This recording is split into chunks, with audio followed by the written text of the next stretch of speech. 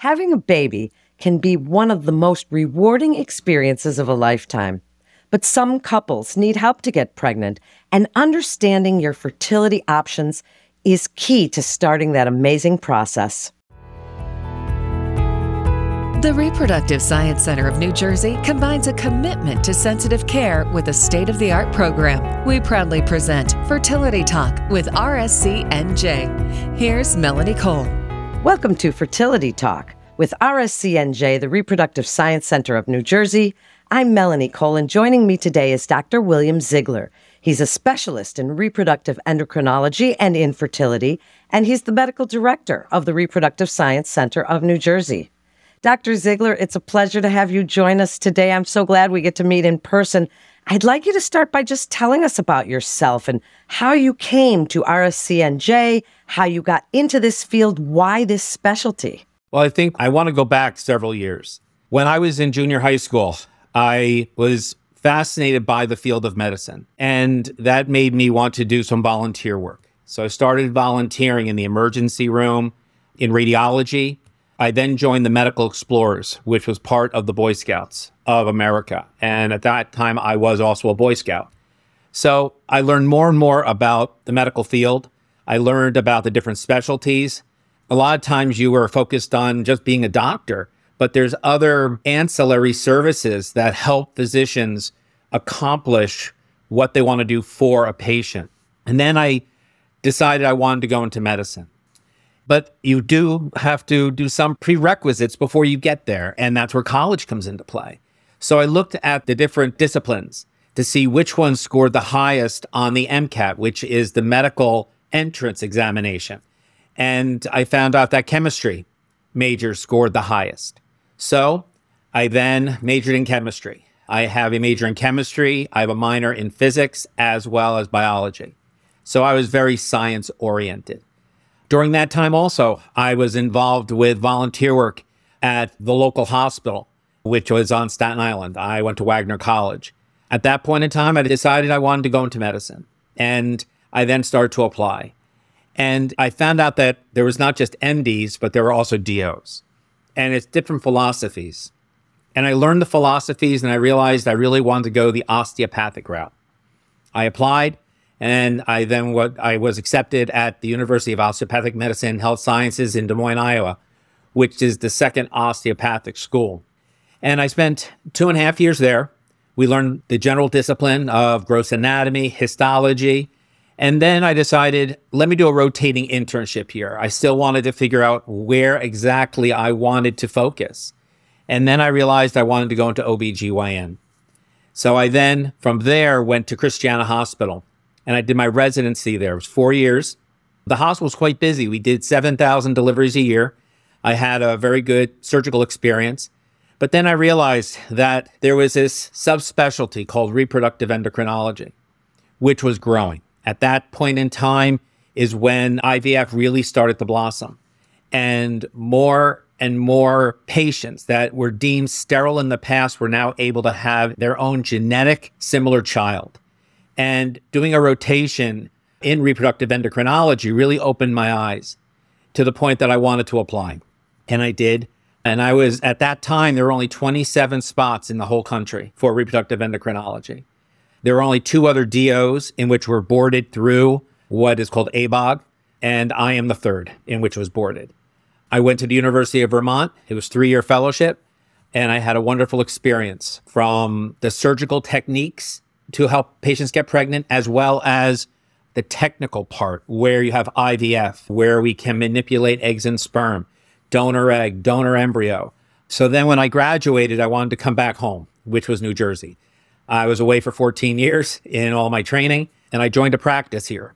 At that time, we had 1 child, and then we had a second. So we stayed in the area because of family.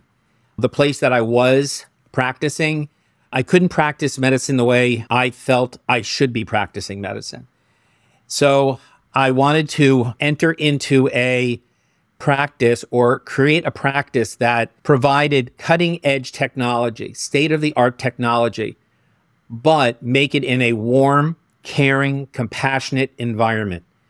Yes, a lot of what we do is in a lab, But that doesn't mean the practice has to have that lab impression. We don't need the white walls. We don't need the stainless steel tables. So I then left that practice and started this one in 2004 with that objective, is to provide the most up-to-date technology in a warm, caring environment.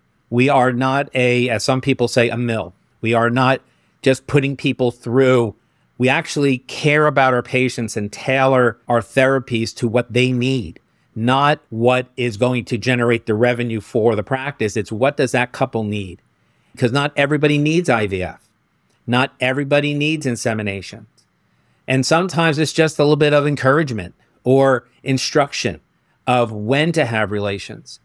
And that is what we provide. And our staff is very, very attuned to that also, because we hire people and we train them to be aware of the frustrations that couples go through in trying to have a baby, and the experience of seeing their faces when you show them a heartbeat for the first time when they thought they could never have a baby, that it is quite overwhelming. How lovely what you do for a living. You're able to help so many people.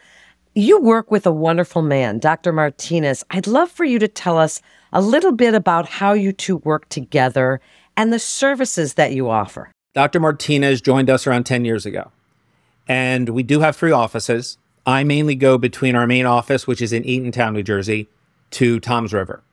Dr. Martinez, he's out in our Lawrenceville office and in our Eatontown office. The way that we approach patients are very, very similar, and that is why we've been together for such a long time.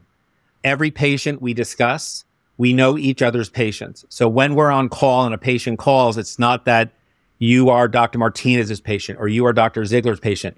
You are RSCNJ's patient, and we know you, and we know what you're going through. We know the medication you're taking. We know where you are within your cycle. We can answer questions for each other's patients because they are all our patients. And if there's a difficult patient, we do talk to each other and we come up with, okay, what's going to be best for that patient, not what's going to be best for your patient or what's going to be best for my patient. It's what's going to be best for our patient. How are we going to help them get through this process? And when I say them, it's basically the couple, whether it is a same-sex relationship, maybe it is a heterosexual relationship. Sometimes it's just a single person going through, but it is still a them, mainly because you're using sperm and you're using eggs. 2 things are involved. And if you have a couple sitting in front of you, you just can't focus on the one person who's going to be carrying the baby. This is a couples thing, and they both have to be together, and they have to be on the same playing field in moving forward. And sometimes we understand that not every couple is the same, and they may not have the same views, or there may be some conflict that has affected their ability to come together and to create a family. And we have to understand that and intervene early from a psychological standpoint as well as a medical standpoint. And I may pick it up on Dr. Martinez's patients, or he may pick it up on mine. And then all of a sudden it's like, okay, how do we work together and help them achieve the dream of having a family? So tell us a little bit more about your philosophy of care, Dr. Ziegler, because you're such a nice man, and I imagine that these couples feel so comfortable speaking with you. Tell us, as an osteopath, too, I love that you brought that up right at the beginning, because I want to ask you how you care for the whole person. You're not just helping this woman. As you said, you are helping couples, but also she's a whole person. And so tell us a little bit about your philosophy of care. Well, I think the first thing is we are not a family doctor's office. You know what it's like when you go to your primary medical doctor. You know, he's going to listen to your heart and lungs. He's going to feel your neck. You know what's going to happen. In our office, couples and patients don't know what happens here. It's like a black box. So what we first do is, if they want, we can do a free phone consultation. They call, they say, I want to have a free phone consultation. One of us will call back that patient, and we will address any concerns they have or any questions in which they may have read. And then on the internet, that social media sometimes is not always correct. So we help them understand what they're reading, what they're seeing, and what we can do for them. So when they walk in this office, they actually know what we're going to be doing. We're going to be doing a physical exam. We're going to be doing an ultrasound. We're going to take a detailed history. We are going to be doing a physical examination. And they know that's going to happen. So that makes it more comfortable for them to come into our office. When they're here, part of it is putting to bed the myths which people hear about, what they should be doing. Maybe I should be eating this food, or maybe I should be doing sit-ups over here right after that I have relations. There's all different myths out there. Part of our job is to say, okay, let's toss that aside. This is what we need from you. And it's usually 3 pieces to this puzzle for us to get the picture. And that is, we need to evaluate the male partner's sperm, and just if there is one. We have to make sure the uterus and tubes are okay on the female partner, and we have to find out her ovarian age. Because we have women that do come in here and they're 25 years old, but their ovaries are acting like they're 35. So we need to assess the couple as a whole, and that gives us our picture. And from that picture is where we decide on what are we going to be doing. And that's where it's a team approach. And it's not just the physician team, it is the patient and the physician. We are all on the same page. This is what your options are. And a lot of times these options are governed by 2 things. One, their insurance coverage. There's 17 states that cover fertility treatment, and New Jersey is one of them. Second is that patient's frustration. It's mainly the female patient, the one who's always being asked, when are you having a baby? Or have you guys been trying? All these things. Or they're hearing about their colleagues getting pregnant and they're getting frustrated. So I need to know how much energy is in their emotional battery so we can guide them. We have patients that don't want to get aggressive and they just want to do timed relations. Okay, fine. This is how you do it. Now let's set a limit. When is it not going to be beneficial to continue doing that? And now we need to change gears. And now when we change direction, how aggressive do you want to get? So I think incorporating the patient into the decision-making process and not just pushing patients to in vitro fertilization, which is what people always hear happens in a fertility center. We do IVF. Yes, we do, but we do a lot of other things also. And maybe you don't want IVF, and that's totally fine. Or maybe you don't have coverage for IVF. Okay, what can we do for you? How can we help you? And you need to feel comfortable with whatever we do. If you're not comfortable with it, it's not going to benefit anybody. So we all need to be okay, and we all need to work as a team. Well, it is really shared decision making. And I'm so glad that you told us about that. Now tell us, because this is one of my favorite questions, Dr. Ziegler, and you and I have spoken many times. What do you do for fun? Tell us a little bit about your family life outside of work. What are some things that your patients or even your colleagues may not know about you? Outside of the office, I am a musician. I do play guitar, and I think my wife thinks I have too many, but I don't think you can ever have too many guitars. But I used to be in a band, and I used to play quite a bit, especially in undergrad when I was at Wagner College. I used to play guitar quite a bit, and that gave me a lot of pin money to use. Outside of that, I am still involved within the Boy Scouts. I am the medical director of 2 Boy Scout camps. One is Quail Hill, and the other one is called Forestburg Scout Reservation. One is in New York, and the other one's in New Jersey. And I founded the Health and Safety Committee, which has now grown from just 6 people to now I think there's around 80 people that are on this committee now.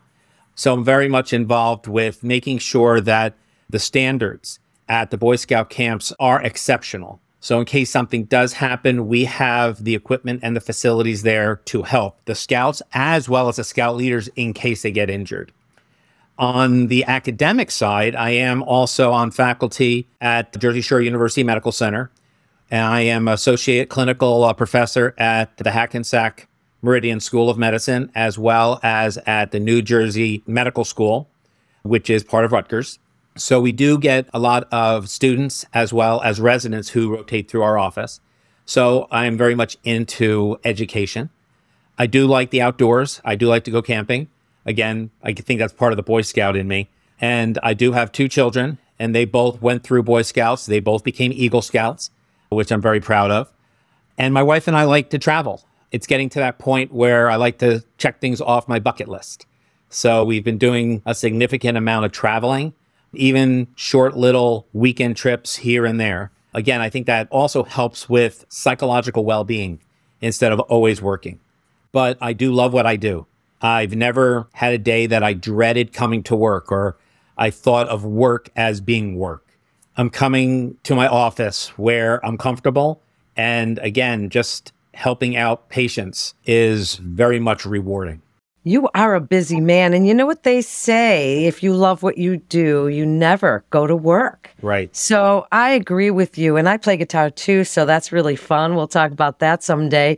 But thank you so much, Dr. Ziegler, for joining us today. It was a pleasure to meet you in person, and I'm so glad we got to hear about you and the Reproductive Science Center of New Jersey. So thank you again for telling us about you and for joining us today. And for more information, please visit fertilitynj.com to get connected with one of our providers.